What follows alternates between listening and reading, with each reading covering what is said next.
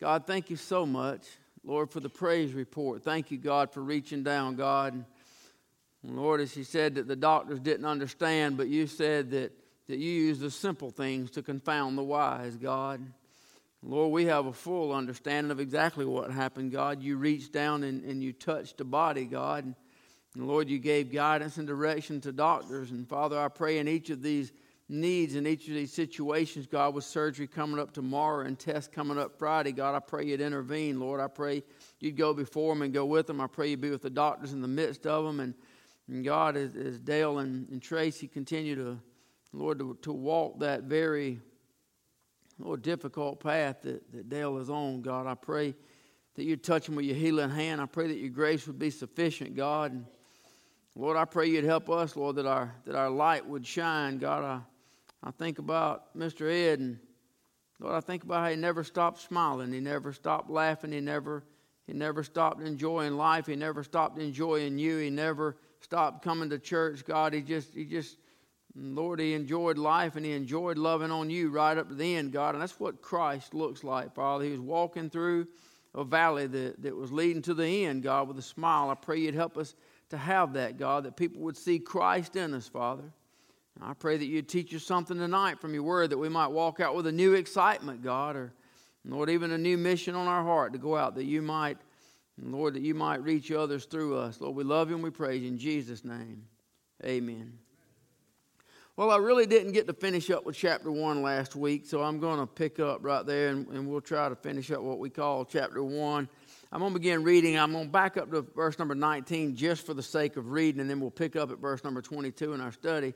Verse number 19 says, "For the Son of God, Jesus Christ, who is preached among you by us, even by me and Silvanus and Timotheus, was not yea and nay, but in him was yea. For all the promises of God in him are yea, and in him amen, unto the glory of God by us. Now he which establishes us with you in Christ, and hath anointed us, is God, who hath also sealed us and given us the earnest of the Spirit in our hearts." And that's where we were last week. Verse 23, "Moreover, I call God for a record upon my soul, that to spare you I came not as yet unto Corinth.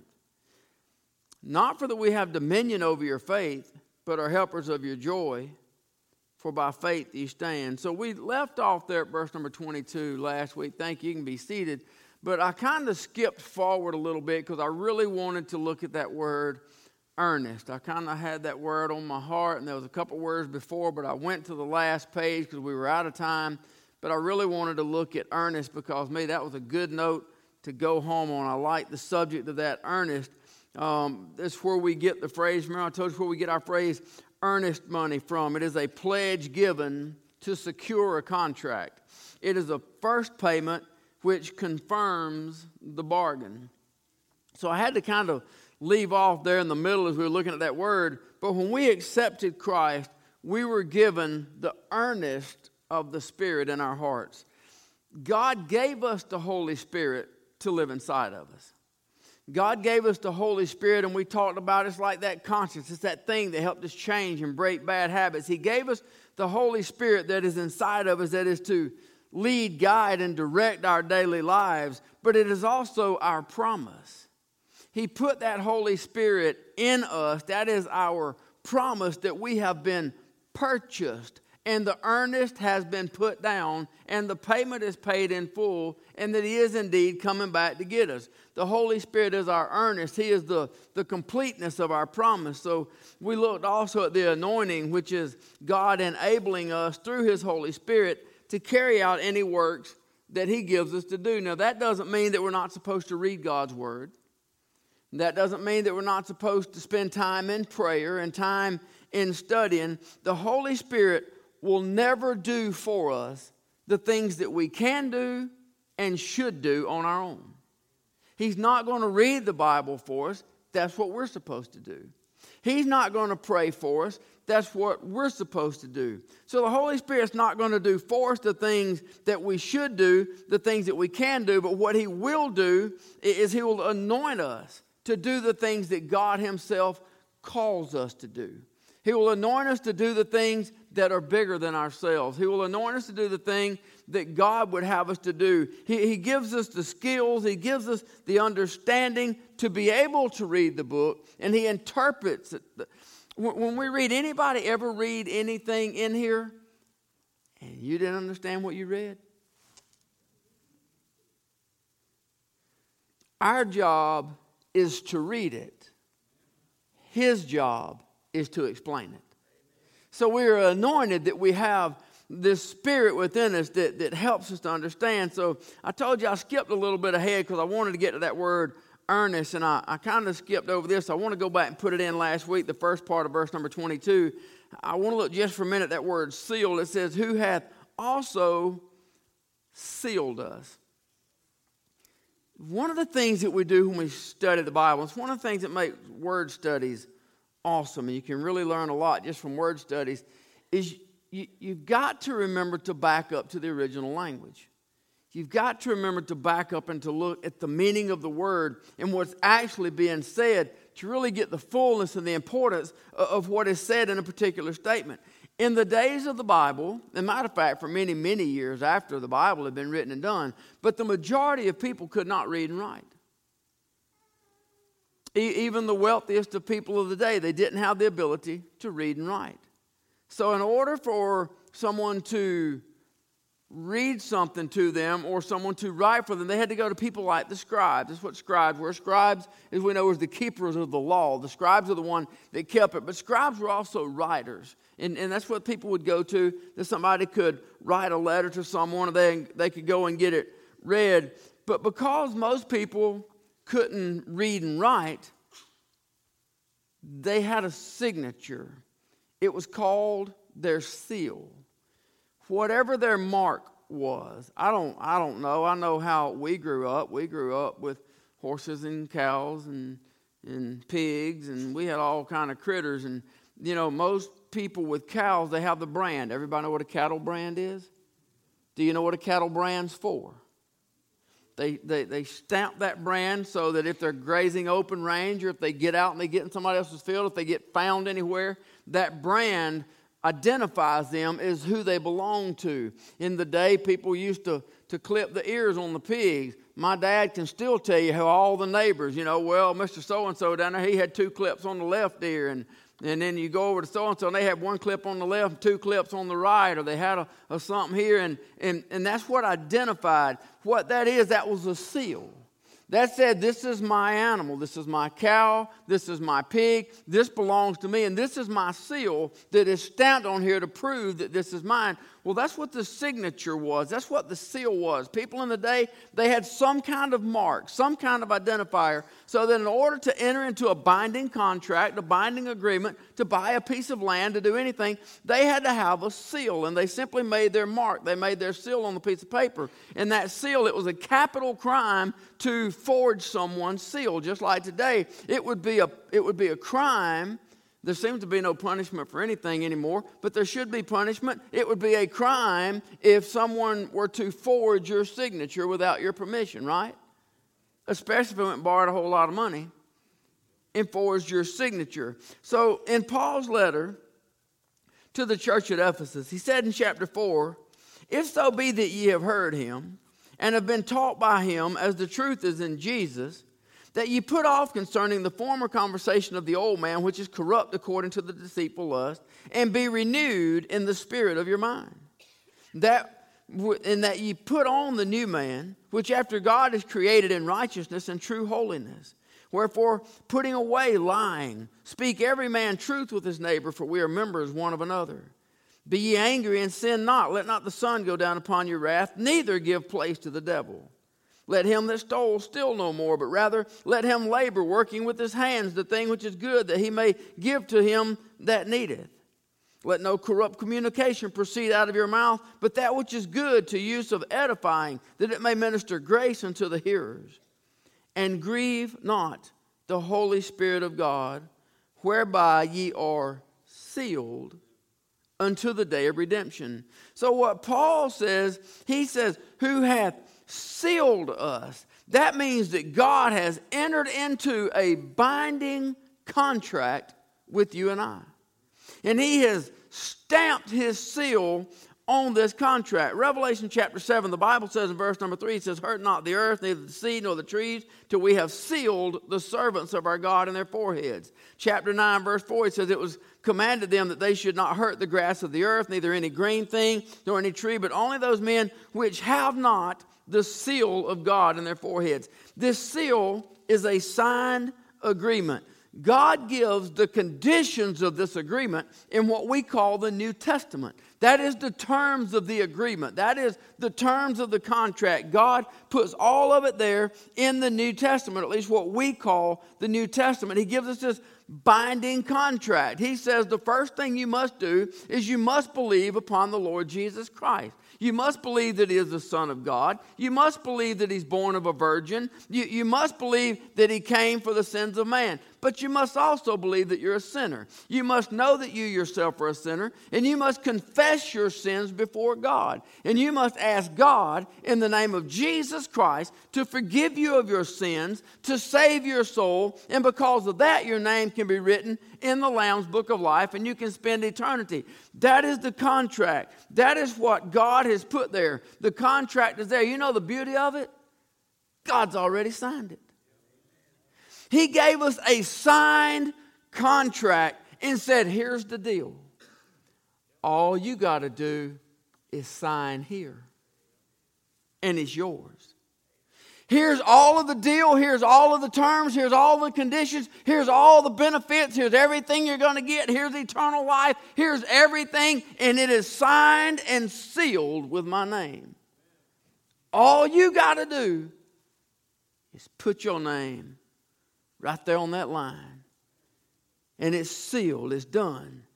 God at that time sends the Holy Spirit into us, which is the earnest money. At that moment that we put our line, God not only seals us, but he puts the Spirit in us. He puts the earnest money in us, which identifies that is the earnest. I not only have a binding contract with this person, but I've already put down the earnest money on this person, and I'll be back and I'll make payment in full because they belong to me.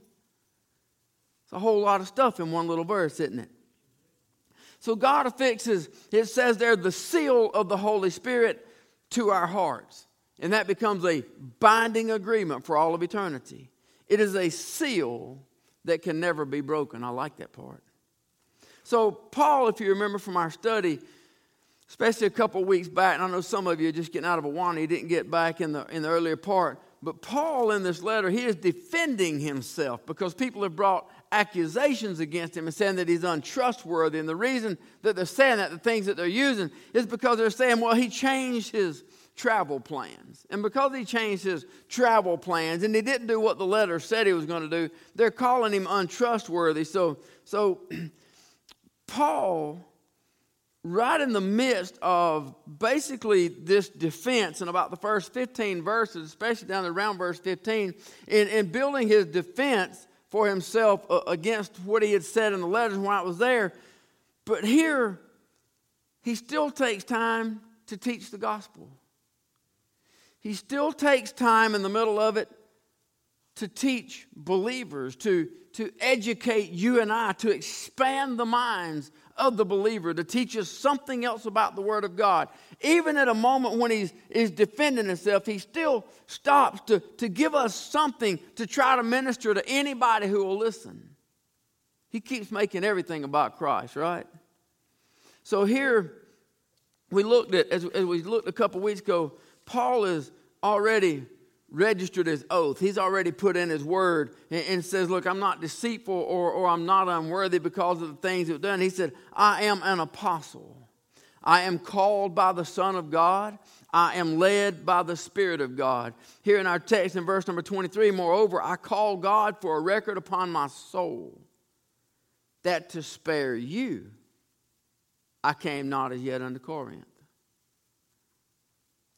I'll study that a little bit more for my own benefit. I don't know that I really have that answer tonight. I'm not sure why did Paul say that to spare you I came not as yet unto Corinth. One thing he makes it clear to the audience that it was under the guidance of the Holy Spirit. That's why I didn't come. I was guided. I was led to do what I was doing, and what I did by the leading and the guiding of the Holy Spirit. But he said, it was for your own good that I didn't show up back then. Verse 24, he says, not for that we have dominion over your faith, but are helpers of your joy. For by faith you stand. If Paul had come when he first heard about the disorders of the church, it kind of sounds like his feathers might have been ruffled a little bit. Anybody ever got on your nerves? It kind of sounds like you grated my nerves a little bit.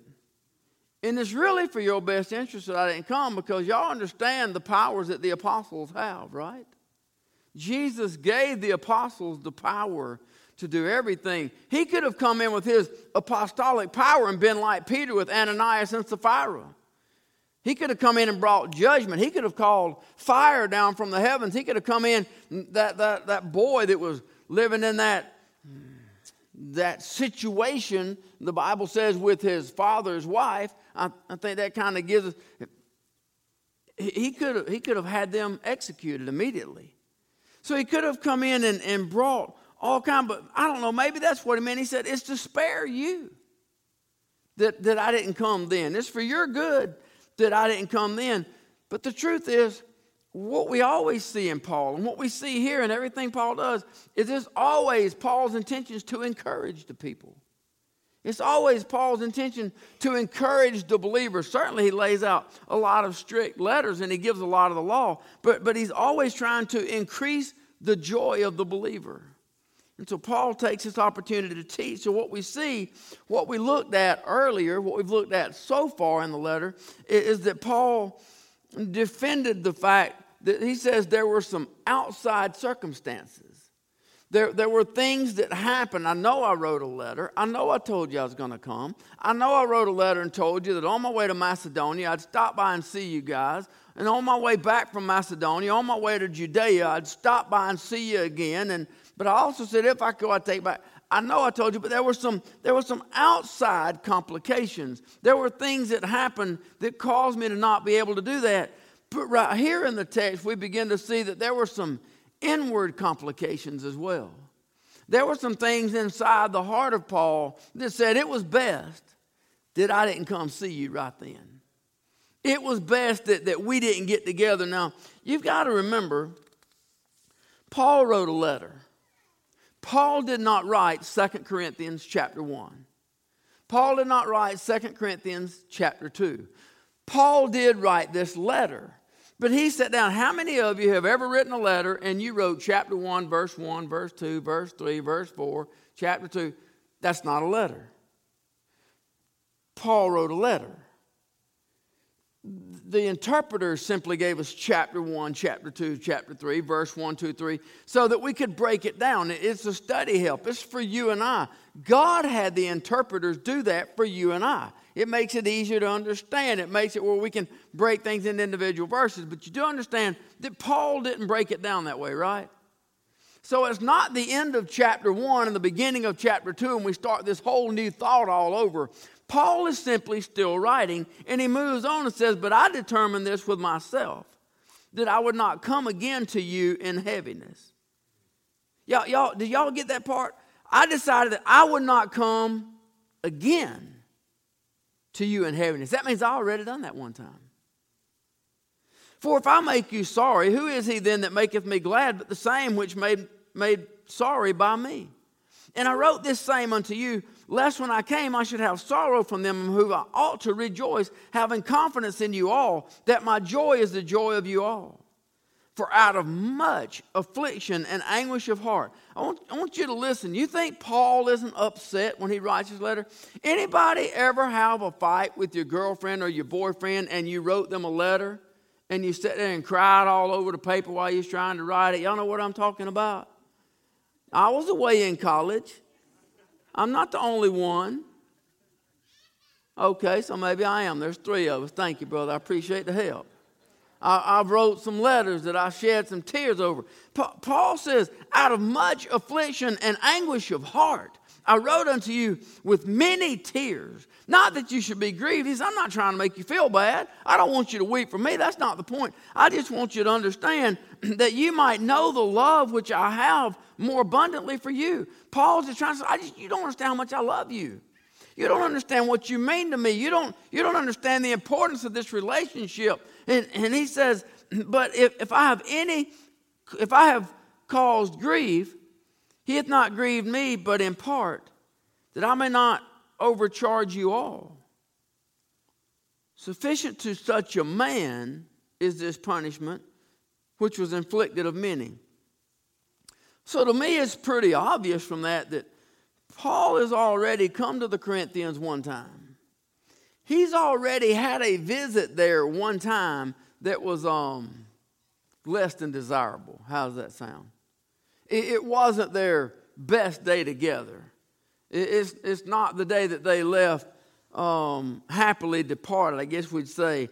So it also seems to me from looking there, especially at verse number 5 and the way that it's worded, it's obvious that there's some form of rebellion against the Apostle Paul. We know that because somebody is accusing him of being deceitful. Somebody is accusing him of being dishonest, not keeping his word, and they're only using this letter for it. And it would kind of seem from verse 5 that it might even be just one person.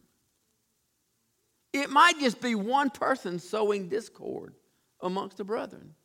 It might be something as simple as they think that Peter is the one with the apostolic power, and you should be following Peter, because you remember how Paul started way back about it's not about Peter, it's not about myself, it's not about Apollos, it's all about Jesus Christ. So it seems like it may even be as small as just one troublemaker in the church.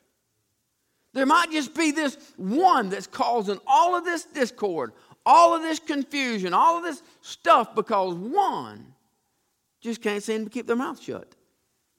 Seems like this visit that Paul is referring to obviously didn't accomplish very much. Maybe in the minds of some of the ones there, maybe Paul should have exercised his apostolic powers. Maybe he should have silenced the ones that didn't know how to keep their mouths shut. Maybe he should have called fire down from heaven. But nobody understands more than the Apostle Paul that we are living in the dispensation period of grace. Anybody say amen? Anybody thankful that we are in the dispensation period of grace? Paul knows who Saul was. Just like this Donald knows who that Donald was. Just like you know who you used to be. That's what grace is. So there may have been some in the church, they had their opinion of how he ought to handle it. They had their opinion of how things ought to be done. But he understood, grace I've been given, and grace I'm going to give. So instead of making threats or calling down lightning bolts or fire from heaven or bringing things in, he wasn't called to bring fire down on Samaria. The Apostle Paul says, I am here to show you the more excellent way. I'm here to show you the way of Christ. See, instead of the threats, it's all about teaching the love of Christ. And it's easy for the love of Christ to show through you when everybody's patting you on the back and saying, I love you, and everything's all peachy and cream. It's harder to show the love of Christ when people are stabbing you in the back. And you just love them anyway. Verse number 2 there of the second chapter, he says, for if I make you sorry, who is he then that maketh me glad, but the same which is made sorry by me? So Paul's first visit to Corinth, well, let me find a place and get finished up.